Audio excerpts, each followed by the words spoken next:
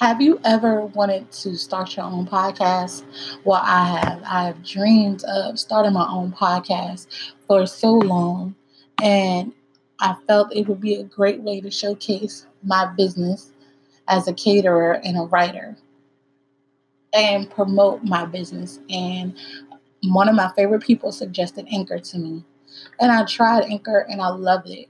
Anchor is a one stop shop for recording, hosting, distributing, and monetizing your podcast.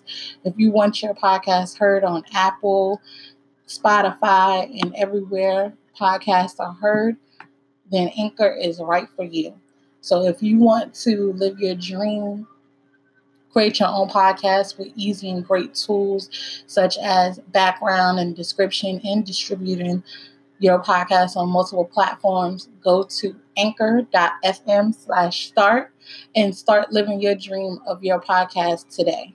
Hi, everyone, and welcome to Cooking with Positivity. I am your host, Zakia McCoy, and here we like to focus on how positivity leads to success, whether that be in life, love, business, or whatever your case may be. I'm excited to announce that I've started a new segment, and it's only available on YouTube, and it's called 3 to 5 Fetch Meals, and I'll be taking trips to the grocery store and providing you with shopping lists, and it's featuring a great app that I was put onto called Fetch and rewards. You get rewards by going grocery shopping, and you can use your reward points to get Amazon gift cards and your favorite fast food gift cards, whatever the case may be. And it's very exciting. So I want you guys to go check that out. And we are continuing our Men's Entrepreneur Month. And I'm so excited. We have Dave Anderson here. So I'm going to go ahead and read our positivity poem for the month so I can go ahead and get him introduced and start our interview. Positivity leads to strength. When you are strong, you have might. Might gives you determination. Determination gives you the unwitting nerve to succeed. Positive drive, motivation, a delicious recipe to succeed in every aspect in life. Now, Dave Anderson, aka the Business Bully, wears many hats. Best-selling author, business coach, vlogger, husband, father, motivational speaker, radio personality. The list goes on and on. But two major hats that ring bells are owner, entrepreneur. With a father who owned his own corner store and a mother who taught and owned and operated a salon, you could say entrepreneurship and a great work ethic was in his DNA. Hi, Dave. Hi, how are you? I'm doing good. How are you? Absolutely excellent. Well, thank you for joining us. Oh, it's my pleasure. Forgive me, I have my baby with me. I'm being a daddy right now. So That's if you hear any fine. funny noises, that's what that is. That's fine. My kids are in school right now, so I'm getting a reprieve. I'm able to. I'm here to tell you, we really don't pay teachers enough. I feel like, we should start like giving them bonuses just because like you got to put up with my brat for 8 hours a day. You earn this. I definitely understand that, and I have two. So Me too. One's grown, one thinks she's grown. isn't that how it goes? It's always how it Oh, goes. all right. Now, when did you decide to start working for you? I would say I don't know. There's so many different times, and depending on how I feel like telling the story, they're all true. Um, but it's just like you have those moments where you just like forgive my language, but fuck it. And I had lost so many jobs, just because either it was the economy or somebody sold my contract when I was in radio, or the station flipped format, or they wanted to quote unquote go in a new direction, aka dumber and cheaper. Okay. No one is going to love you like you. Everybody doesn't understand that in America, you could go work for a company and then you can give them all these great ideas. They take those ideas and make hundreds of millions of dollars, and then they give you an Amazon gift card for $50, Yeah. and you put in all that time, energy, and effort. And for some people, that's great for them. That's a wonderful and phenomenal trade-off. But to live the life that I wanted to live, I couldn't do that working for somebody else. I couldn't do that, spinning other people's records. I couldn't do that, breaking it down. And so my real final straw came in December of 2011. And that's when I parted ways with iHeart, and I never looked back. I decided I was going to do whatever I was going to do in order to make it work while I was building my business. And that's what I did. That is amazing. Now, how has positivity affected your life or affected your success? Like, positivity is so extremely important, and it's an underrated weapon. Yes, it is. I have a thing about people. Don't go talking negative around me.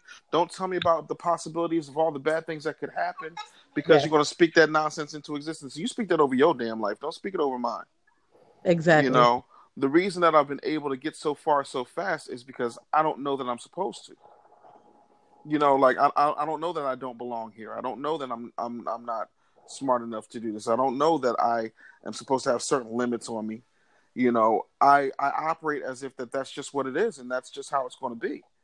And either you're going to get with the program or you're going to be absorbed by the program. But either way, I'm going to get to wherever I got to get to. And that's not to say that I'm invincible, because there are times, I'll tell you now, I'm already standing right here. I've been, crying in a puddle of my own tears, trying to figure things out and trying to figure out why things haven't been easy for me, or why I haven't gotten to the level of achievement that I feel is phenomenal.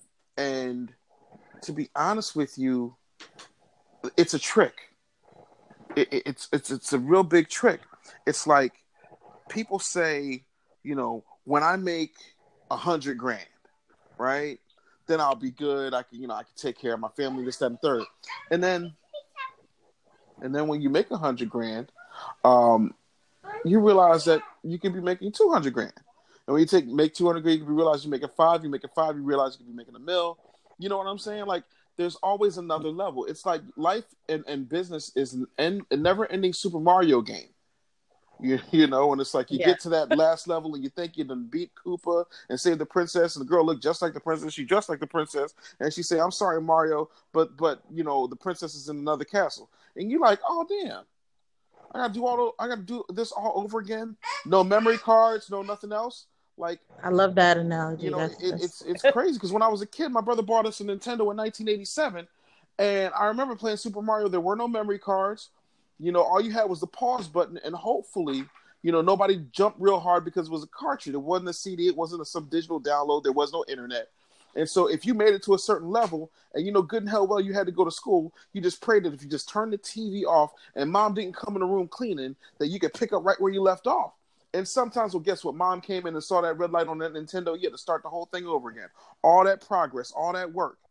That's what it is. And so your only default to get to success assuredly is to be positive about what you're doing. Don't be realistic, because there's nothing realistic about two poor kids from Kitty Hawk, North Carolina, putting together a thing that looks like a straw bird and flying. There's nothing realistic about an unwed teenage mother becoming Oprah. There's so many other things that we don't like to talk about that are not realistic, but then we're like, "Oh, well, that's Oprah. That can't happen to everybody." It can't happen to everybody, because most people aren't positive. Most people aren't specific about their goals, and most people are not willing to do the work. See, everybody wants to win, but nobody wants to practice. Exactly. Nobody wants to grind, but everybody wants to stun on the gram. Now, most people don't see it as Oprah was regular people before she was Oprah. Yeah. She had to have some kind of positive force behind her in order to become Oprah. Right. And she had to have a lot of people who talked to her. When I moved to Tennessee, I wound up, after losing one gig, working for another man named John Heidelberg. And John Heidelberg brought me in. He said, "You know what I like about you, kid?" I said, "No, sir." This was a black man who owned 3 restaurants in Nashville, Tennessee. Very white Nashville, Tennessee. This is a black man, owns 3 restaurants in his own radio station. "You know what I like about you, young man?" I said, "No." He said, You remind me of Oprah. I said, you know Oprah? He said, I gave Oprah her first job. Wow. And I was like, really? Like, I thought that was the greatest thing anybody could have ever said to me at that time. And he said, he's like, you're too dumb to realize how smart you are. And while that may sound like a backhanded compliment, what he meant was that I know what I know, but I'm not, covered in it. I'm pliable enough to move. I'm pliable enough to shift. I don't sit there like the rest of my coworkers who had gotten fired were like, working at Kroger and doing. I wasn't going to do that. No diss to Kroger, but that's not what I was going to do. There's got to be another radio station around here somewhere that'll take me. I'm talented. They can't see it. Somebody else will. And then when I realized that once you get to a place where you no longer want to play anybody else's game because your game and what you have coming up and what God put in your heart, can't be limited by somebody else's expectations, financial reports, expectations, quarterly goals, then you realize that you got to be free, and you got to make that move. And so you'll either be miserable for the rest of your life being the cog in somebody else's wheel, or you're going to jump off and become a transformer. Those are your two options. Now, what would you tell a person who wants to leave their job and become an entrepreneur today? It depends on the person.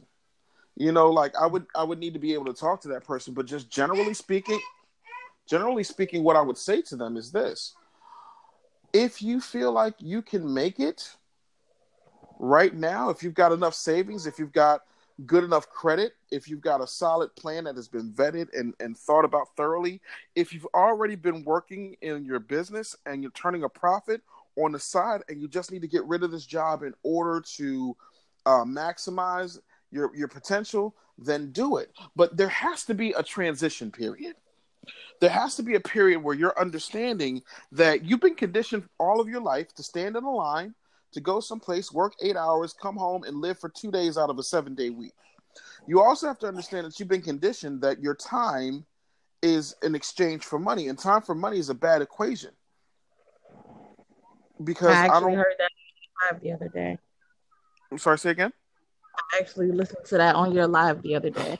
Yeah, time for money is a bad equation, but that's what everybody does. That's why you have so many people out here talking about, oh, we want $15 an hour, and they'll still be poor. When I was a kid, minimum wage was $3.15. I'm only 40. That's not that long ago. Minimum wage was $3.15 an hour or $3.50 an hour, something like that.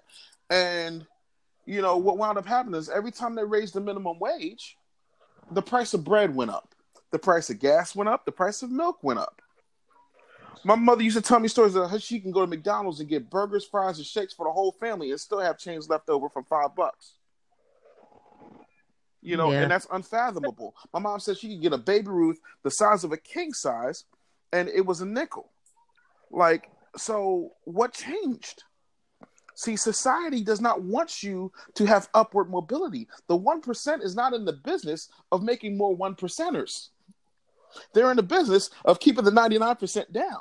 And the 99% are plied with drugs, alcohol, reality television, sports, all this other distracted stuff that keeps you from being an achievement. Or my personal favorite, everybody got all these smartphones, but can't tell you their own mother's phone number by heart. Oh, I know my mama's phone number. I know, but most people can't. That's one person I have to know her phone number. Okay. You got to call mama. Something happened. You get locked up. You better call mama. That's the one thing I learned. The first thing I learned as a kid. Mm-hmm.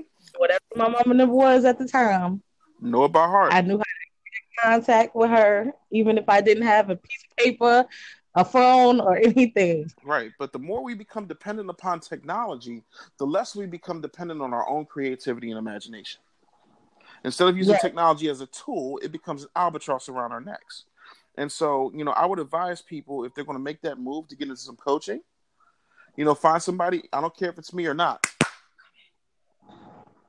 I just want you to find somebody who has been where you're trying to go so that you can get there faster.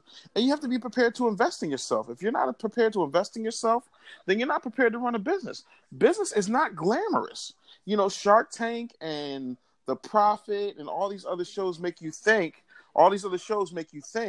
that it's a situation where, you know, it's easy and it's glamorous and it's fun, and you're going to the tarmac and you're hopping on a private flight and you're going from place to place. But you don't have any idea how much that jet fuel costs. You have no idea how much somebody had to go through to get there.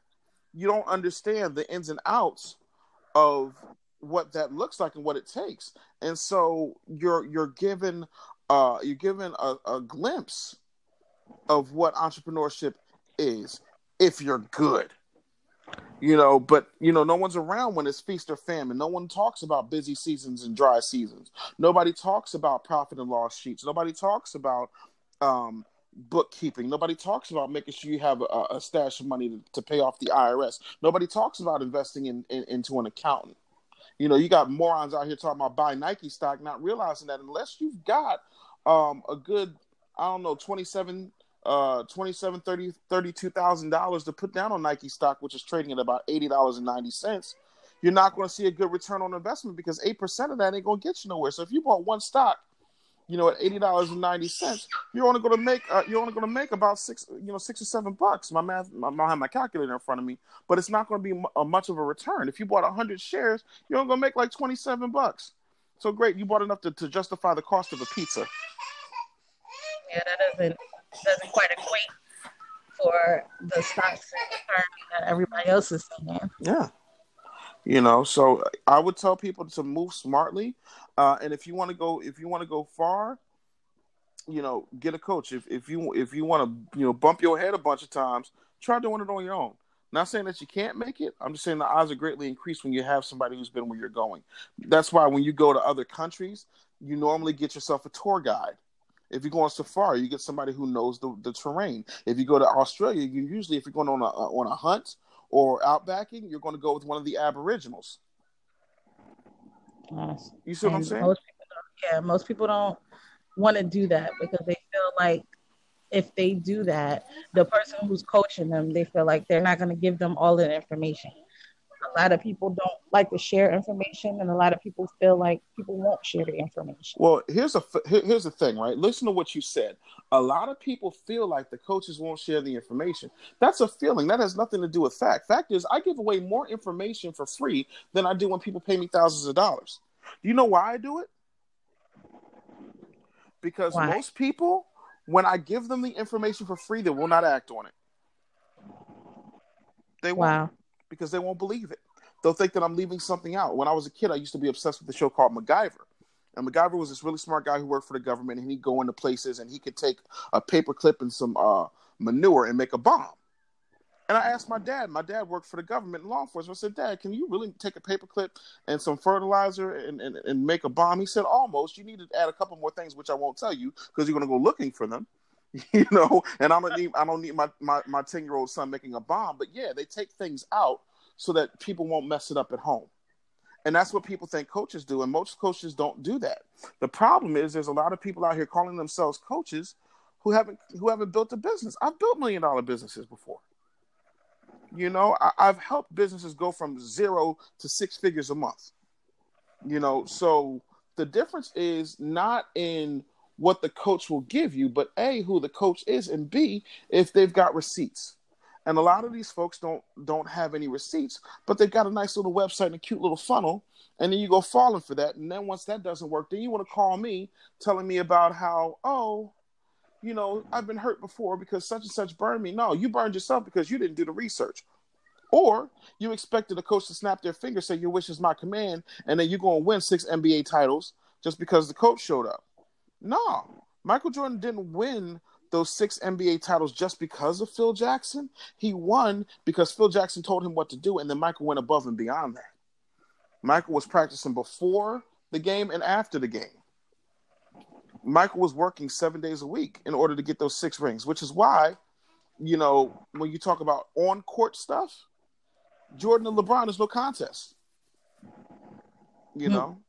That's another conversation in this. Amen, but you get my point. 6 rings is the only conversation I need to have. Oh man! Now, what song keeps you positive when you're having a bad day? Get out your head, or you have too much negative energy around you. What song is your go-to song? I've got a few actually.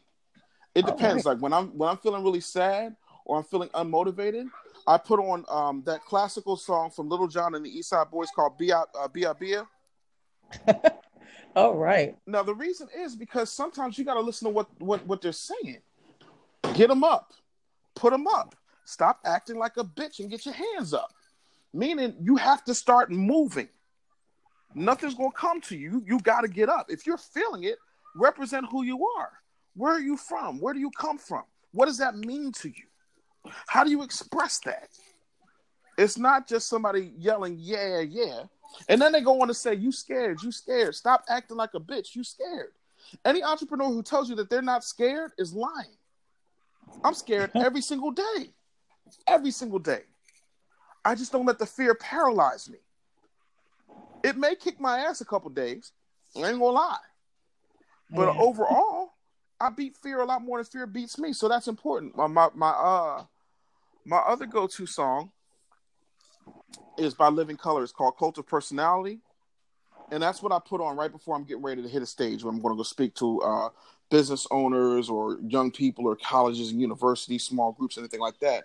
You know, I put that song on because, well, A, it's a black rock band, and B, I know what I do, and I know that the song is all about the idea of influence and what influencers mean. And this song was written 20 years before, you know, there was a Kardashian influential group. There was no social media when the song was coming up.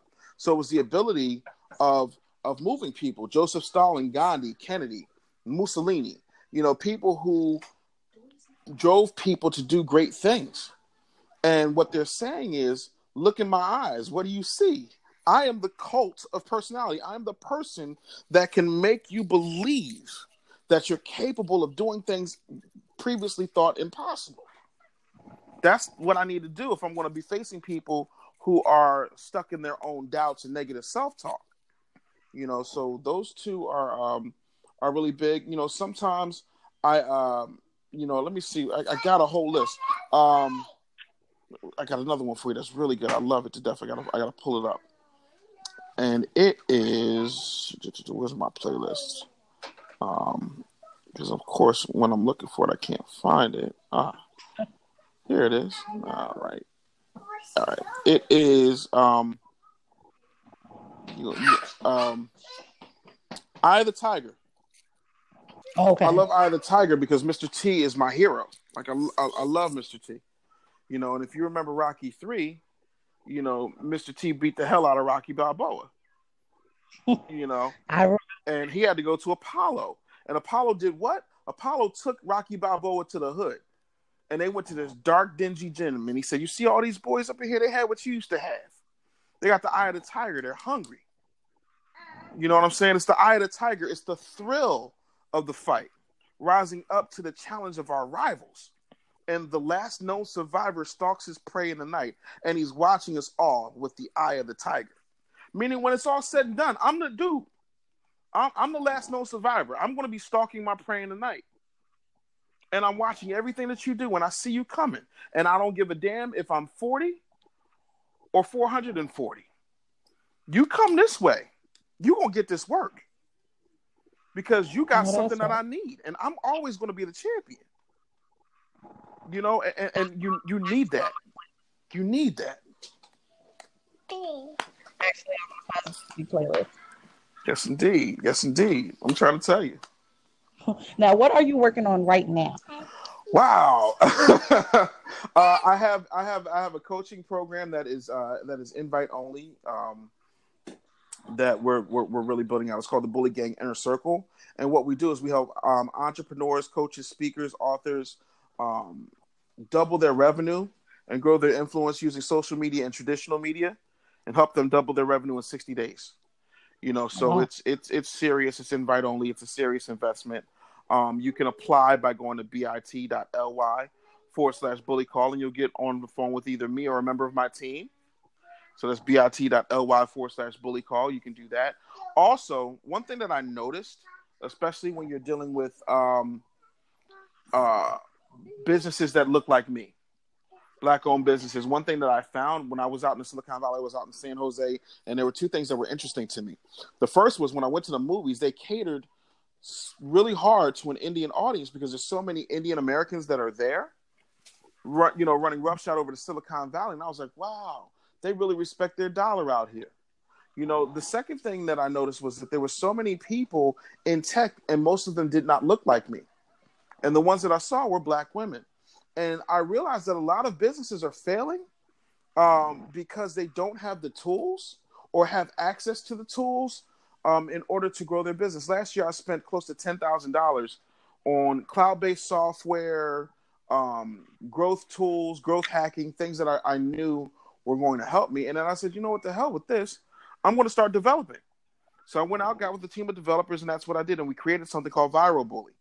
And so every month, it's like a software of the month club. And so every month for one low fee, as opposed to being a dummy like me and investing $10,000 that I got back from the government because of write-offs. Instead of doing all of that, you pay a small fee every month, and you're able to lease really great softwares that are going to allow you to have that competitive edge over your competition. That's going to allow you to run your business a lot more efficiently. And so you can go now. There's still a few spots open for people who want to invest in themselves. It's a really low cost investment. And you go to viralbully.com. If you go to viralbully.com, just like it sounds, VIRALBULLY, viralbully.com, you can sign up, and then you can start getting some software that's going to help you run your business, grow your email list, help you improve your website, and basically your online and business life. So those are the things that I'm working on. I also have a book getting ready to come out called Sell It Like Jesus. I've been working on it for 2.5 years, and so I'm really excited to be able to release it this year. All right. So that's it. I'm looking forward to the book. I'm looking forward to everything, but the book is more my speed. I read Pitch Up Sell Repeat. It changed my life. Oh, God bless you. That is the nicest thing anybody said to me this week. She said, pitch, close, up, sell, repeat, changed her life. Lord Jesus. What did you like about it? I'm curious. It was the personal stories that you had in the beginning of the book and how it related to everyday life. Because I've heard all of about how to sell more, how to grow more. It never really resonated with me because no one put it in the format that you did. No. You talk about your parents, being entrepreneurs, businesses and things like that. Kind of put me in a mindset. I am the only entrepreneur in my family. Yeah. So I had this burden where, okay, I have to be the forefront. My mom was an entrepreneur, but my mom worked all of my life. So it was kind of that battle. And when you put it in a perspective of relating it to family and relating it to your history, kind of gave me that light, like, okay, well, this is something that I've been hearing for years, but now I finally understand it and I can do it in my everyday life. Yeah. And you know what's funny? I never paid it any attention until I sat down to write Pitch, Close, Up, Sell, Repeat.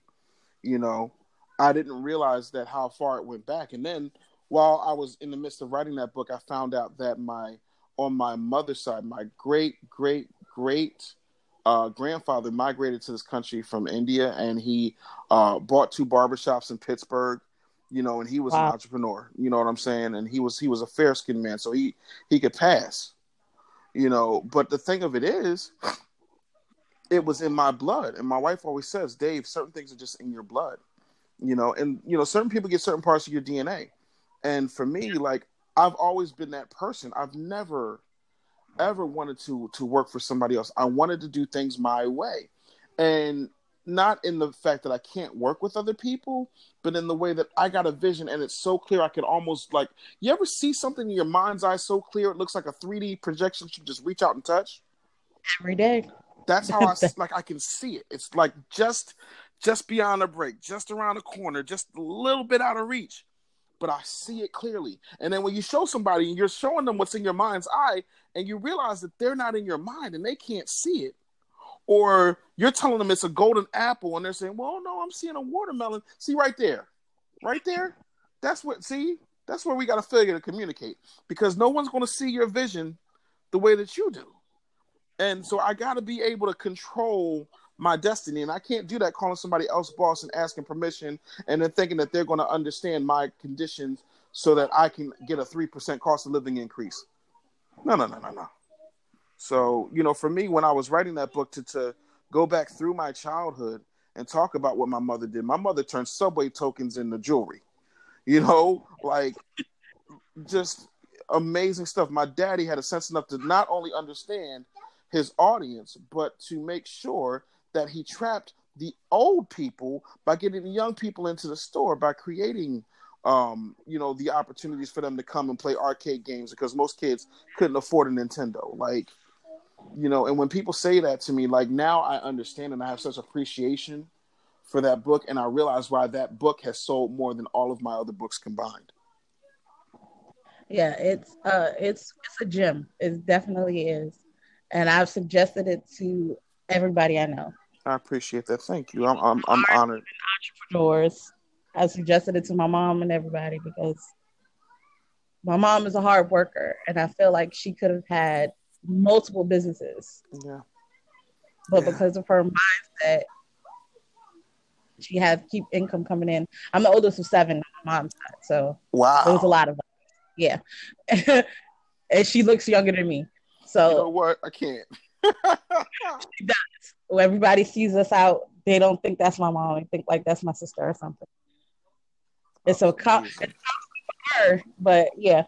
But I take it. Hey. It's fine. My mom's good. Amen. Nothing wrong with that. Now, what 3 things do you entrepreneurs get wrong that you see often? Okay, most entrepreneurs first get wrong. They think that everybody wants what they want, and if I based everything off of what I wanted, I wouldn't be able to win. I base things off of what makes sense for my audience. I've got clients that do retail clothing sales. I've never been in the retail clothing business, but I understand it enough to know what's going to work. And so I tailor my coaching based on what their particular needs are, not by what I want to teach them. Because everybody, I've got a client out in LA right now. She's got a mobile shop out in right on Rodeo, and she'll never get up and speak in front of 18,000 people. She'll never do a room of 300. She's not going to speak. That's not who she is. But you put some garments in front of her, you get her with a needle and thread and a sewing machine. You get her in a situation where she can look at somebody and design for their body type. She's the best in the world. I can't make everybody into Dave Anderson clones, and I feel like a lot of entrepreneurs do that first. The second thing that most entrepreneurs get wrong is they think that they've mastered the game. And entrepreneurship, technology, society, it is a living, breathing, growing organism. There was a movie when I was a kid my father was obsessed with. It was called The Blob. And every time the blob consumed something, it grew bigger and then started consuming other stuff. And so that's what the internet is. It's the blob. We don't go backwards. So, you got people. I remember once, and I won't say his name, but I remember once a mogul who is worth many more millions than I am, decided to buy a website that Black people no longer use. And he was pitched to it by saying that there's so many active members. And I told him, I said, look, there's a guy on that particular social media platform that shall remain nameless, who's a model, he's an actor, he's a friend of mine. I went to college with him. He's also on a couple of episodes of Young and the Restless. He's done CSI, so on and so forth. He was like, see, that's the kind of Black people we want on this platform, and that's why I spent $30 million for it. I said, not so fast. He said, what? I said, the problem with that is his profile's active. He said, that's not the problem. I said, oh, no, that is the problem, because he's been dead from a brain aneurysm on a basketball court since 2006. I said, so what they sold you was beefed up numbers. But because you don't understand that this is the blob and that the internet continues to move forward, You bought something that has grossly lost more value than a 2003 Volvo heading off the parking lot. Wow. It's completely depreciated. So when you think that you know all that there is to know, and you don't respect the blob will consume you. It will consume your money. It will consume your credibility. It will consume your reality. The third thing I feel most entrepreneurs get wrong is that they don't have a team. All of these entrepreneurs I see, and when I say all of these, I'm using that term loosely. I don't want it to be taken as a monolith. But a gross majority of entrepreneurs are running around here like Captain Ahab, thinking that they're a one-man show and they're going to kill the great white whale by themselves. You're not going to take out Moby Dick by yourself. You're going to need some help. And let me tell you something. If you're a great baker, 9 times out of 10, you're a piss poor accountant. If you're a great accountant, 9 times out of 10, you're a piss poor marketer. If you're a great marketer, 9 times out of 10, you're a piss poor speaker. If you're a great speaker, 9 times out of 10, you're a piss poor organizer. So you've got to understand it's not about, people do this thing where they say, accentuate the positive and eliminate the negative. No. Accentuate the positive and then hire for the things you're not good at.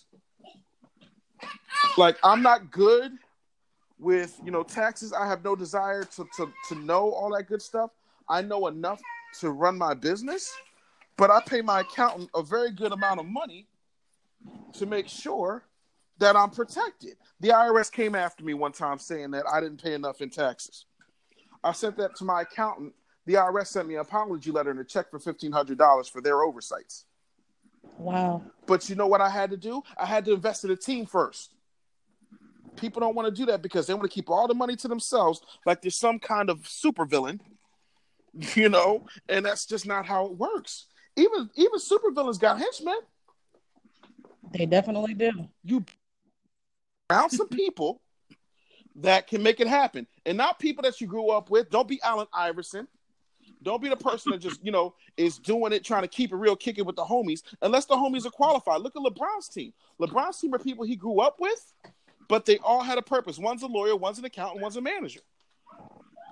So you got to look at who you have around you and what they can do. And if they can't fulfill a legitimate purpose, you don't need them. Now, on top of that, if you're going to build your team, you got to hire slow and fire fast.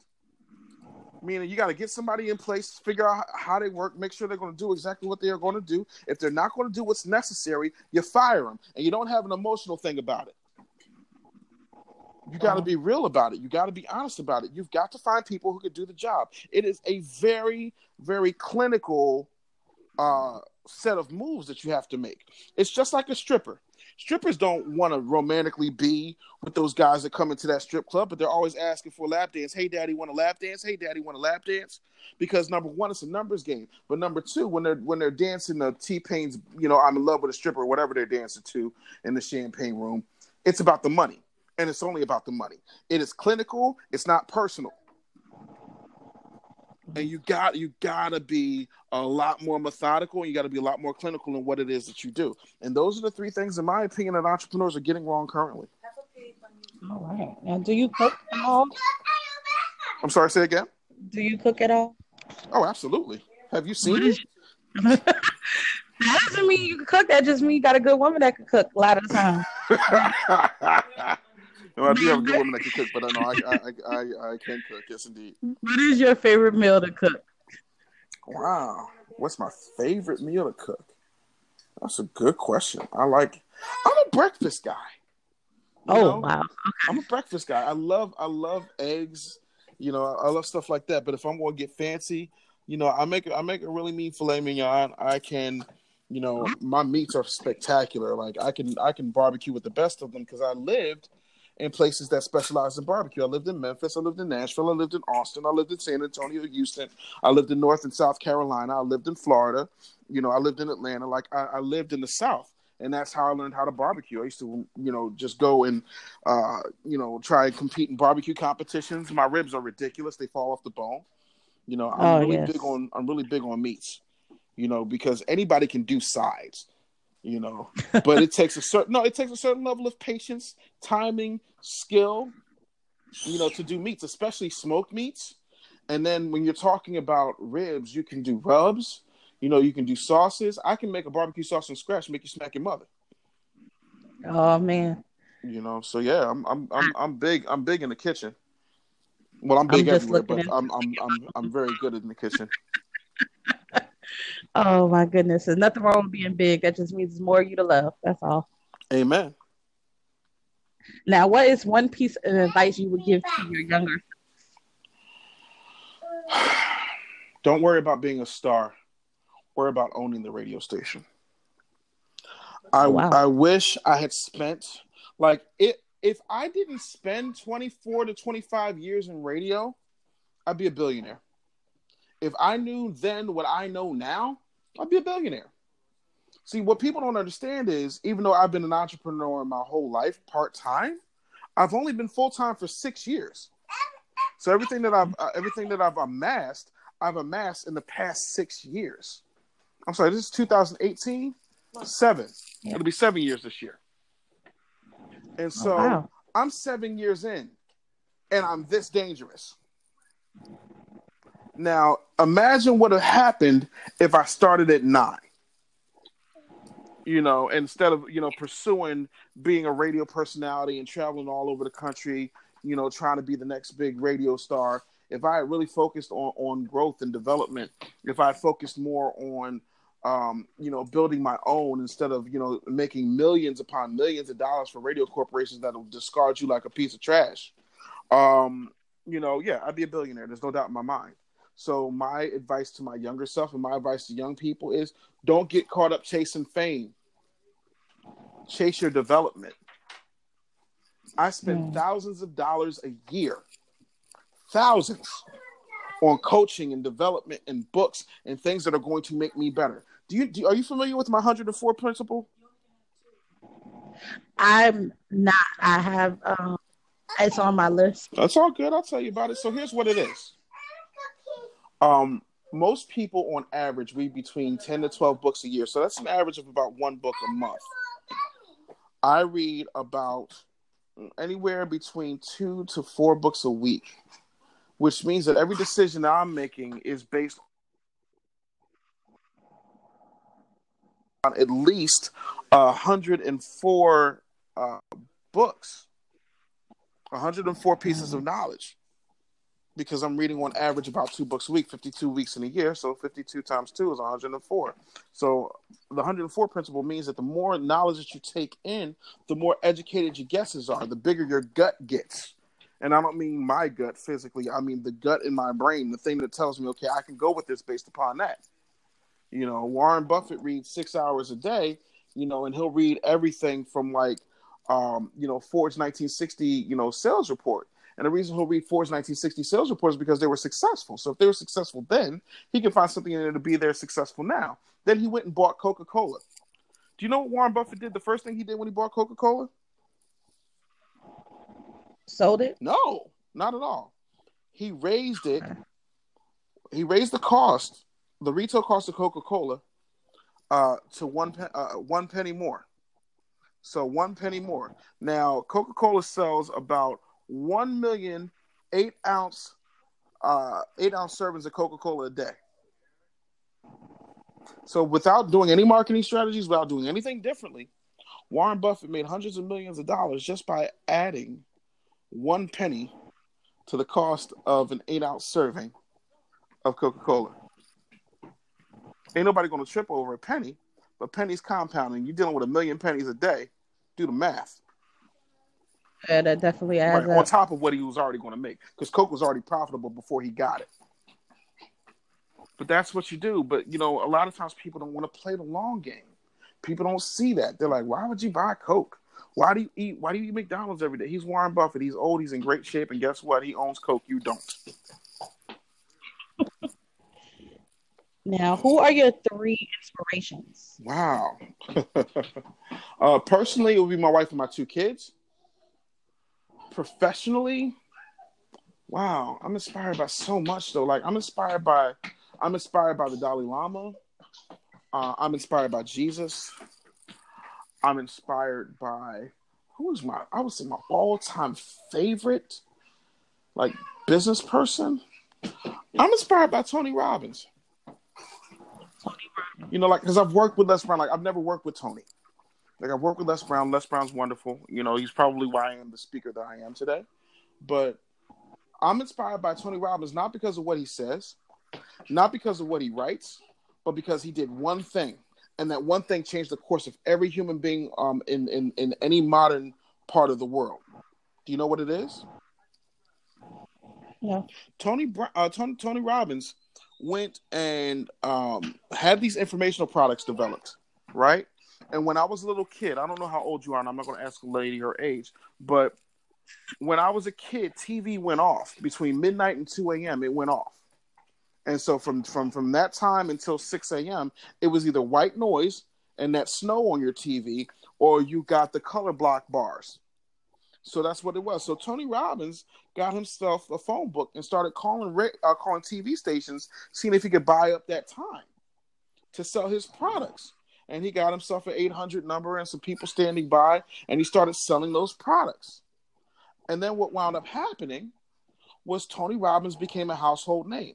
Now, what's interesting about that is that it will never happen again, because TV is 24/7. So that window of opportunity is closed. But he saw enough to innovate. He saw something just beyond the break, something that nobody else could see, something that was right in front of everybody else's faces. Every other entrepreneur's face was right in front of them, because we all know the last thing that used to be played before TV went off was the national anthem, and they'd have a picture of the flag waving in the background, and then it was just dead air. There was nothing on.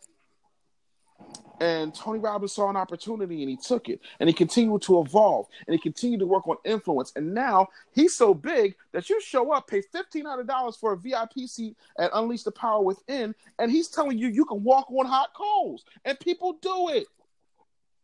And they say, "Thank you, Tony Robbins, for making me burn my feet. Thank you." That, ladies and gentlemen, is influence. That is inspiring. I'm always looking for that angle that nobody else sees. I'm always looking for a way to influence people so much that they'll walk on hot coals because I told them they could. Yeah, that is amazing. You know, so yeah, His Holiness the Dalai Lama, Jesus Christ, Tony Robbins are my three big business influences. Now, what tips would you give someone who wants to grow their business? Tip number one, get a coach. That is tip number one. You need coaching. If you need to grow your business and you can't figure out how to do it on your own, you need a coach. I know it's not what you want to hear, because that means you have to invest in yourself. But yeah, you got to get a coach. The second tip I would tell people is you need a war council. You need people who aren't in competition with you, who actually care about you, who can, give you advice and point you in a direction. I have a war council, and those people, let me give you who's on my war council. And these are people that I know personally. These are people that I sit down with. These are people that I call for advice. In my war council is Charlemagne. Okay. Because Charlemagne and I have a shared experience. It's kind of like, he went to the Wendy Williams School of Technology after I was in the first graduating class. Do you understand what I'm saying to you? Got it. So we have a shared experience. So he knows how I am and I know how he is, because we've shared something that most people never will.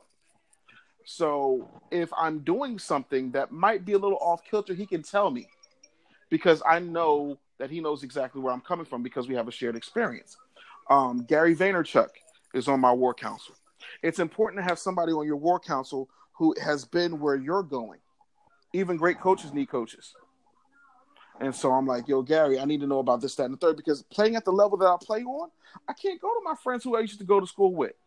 They ain't going to get it. They're not going to understand. I definitely get that. So I need somebody who is worth $500 million to tell me, yeah, come through to the office. We'll sit down for 20, 30 minutes, and then we'll go over, this is how you get Anheuser-Busch to give you $5 billion for Black Boys Win. So I need that. My wife is on my war council because she knows me more thoroughly than any other human being on the planet, other than the woman who birthed me. But even the woman who birthed me, my mother, who I love dearly, does not know me as a man. She knows me as her son. And no matter what I do, I'll always be her baby boy. So there's a certain level of bias that my mother has that my wife does not. You see what I'm saying? So my wife can say to me, Dave, shut up. You're doing too much. Dave, let that person go because that person don't mean you no good. You know, you need that. There's a guy, one of my best friends, who I went to college with. His name is Derek Logan. Derek Logan's on my war council. Derek is he's just a great legal mind, and he's from Harlem, so he understands, you know, what it means to come up in the streets and then win in a corporate environment and make things happen, closing deals, shit like that. You know, so I've trusted him since I was 17 years old. You know, like our kids know each other. You know what I'm saying? Like, you need somebody that's going to keep you grounded. And then my brother JT, who lives in Dallas with his wife and my niece, my brother JT, he's an artist. You know, he's painted everybody from Erykah Badu to Muhammad Ali to Richard Pryor. Like, this dude is dope. Like, he's painted the Obamas. Like, he is that work. You know, not only is he a creative mind, but he has an excellent judge of character. And you need those things in order to be a well-rounded entrepreneur. So you definitely need a war council. You need a coach, you need a war council, and the most important thing, you ain't going to like this, but you're going to need a budget. If you're in business thinking that you're just going to make enough to get by, get out of business, go work for somebody. Congratulations. Cubicle is what you need to be. But you got to be willing to invest in yourself. Here's what most entrepreneurs miss. If you're not investing in yourself, like say you invest in yourself and it doesn't work out. Say you get a coach and it really sucks, right? Then what winds up happening is you may lose money, but guess what? You write it off and the government gives it back to you. Take care, comb your hair. You know, so those are the things that I would recommend. I recommend a coach, a war council, and a budget. It ain't got to be crazy, but you got to invest in yourself. And you got to be willing to market your business. And you got to be where the people are. This is one other thing I want to say that, because this is really important. I need you to hear what I'm about to say to you, because your initial reaction to what I'm going to say to you is going to be, I can't believe that. I'm here for it. I don't like social media. Wow. See, I told you wouldn't believe me. Expect that. I don't like it. Let me explain something to you. When I was a kid, nobody understood me. I was the weird kid who would read comic books under a tree and not want to get my clothes dirty. When I became a young man, I was the one who said I was going to be on TV and on the radio, and all my friends from the hood and the projects, they laughed at me. I'm not here to put on a show for people who never saw it for me in the first place. If it wasn't where the people were, I wouldn't be there. I need to be there for my business. If somebody else could vocalize and verbalize what I have in my heart and what my visions and my plans are in order to market my situation, I let them have at it. But unfortunately, I'm the secret sauce. I'm that magic. Walt Disney is long since dead, and he's still the magic behind the Magic Kingdom. Do you understand what I'm saying to you? So I have to be where the attention is. I have to be where the eyes and ears are. But for me personally, I could care less. What's on there? A bunch of fights, a bunch of videos, people talking about World Star, a bunch of people twerking, grainy video footage of Cardi B and Nicki Minaj fighting each other. There's nothing really on there worth talking about other than the fact that there's attention there, and that's where I'm going to be. But yeah, if I could run my business without it, I sure enough would. But unfortunately, I wasn't a businessman in 1986. So I got to go where the money is. And that's where the audience is. So I go where the people are, whether I like it or not. My personal likes do not get in the way of me making money. And that is definitely a key to a lot of people. Yeah, because people say, I don't really get Instagram. I don't get Snapchat. I don't care if you get it or not. I wrote a book about Snapchat. My 19-year-old, if she wasn't getting ready, I'd bring her in here. I went to my 19-year-old and spent like 5.5 hours with her, like, show me the Snapchat thing. And I sat there in her room on the edge of her bed, and she's showing me all this stuff. These are the filters. This is what this means. This is, this is Geo this, and, these are your users. These are the stories that you swipe up to do this, that, and the third. And I said, okay, cool. And I go back to her. And then I sat up there and I wrote a Snapchat book for entrepreneurs because I know you're not going to bother with it. You see what I'm saying? I wrote a book about... See, I'm sorry, go ahead. That's the one app I didn't. It's the one app I have not ventured into. I'm trying to see how that equates to my business and what is your business? I'm a caterer and an author. So okay, so you're trying to tell me that people don't eat and people don't read who use Snapchat? I didn't say that, but I'm saying how it works for me, how I can reach people via Snapchat. Well, first here's the major key. Here's the first one. Here's the first one that's going to help you explode your business on Snapchat. Show up on Snapchat.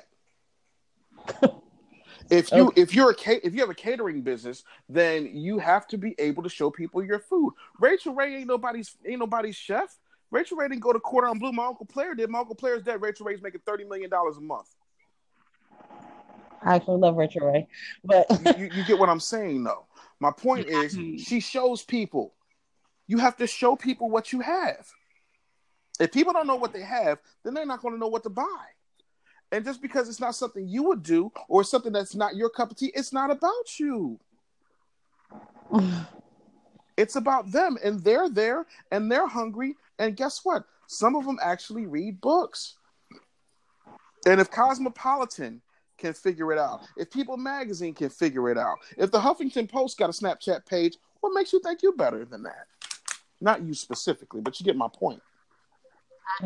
But that's how it is. You're not trying to make it work for you. You're trying to reconcile in your brain. If I don't use it, how do they?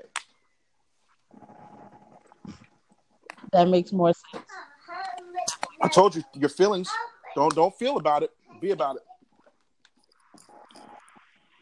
I'm gonna work on that. Yeah, send me an email. I'll send you a copy of my Snapchat book. Zakia McCoy at yahoo.com. Okay, I will send it to you as soon as I get off the phone. That's the one app that I have not utilized. I have an Instagram, I have a Facebook, I have every other social media platform you could think of. Mm-hmm.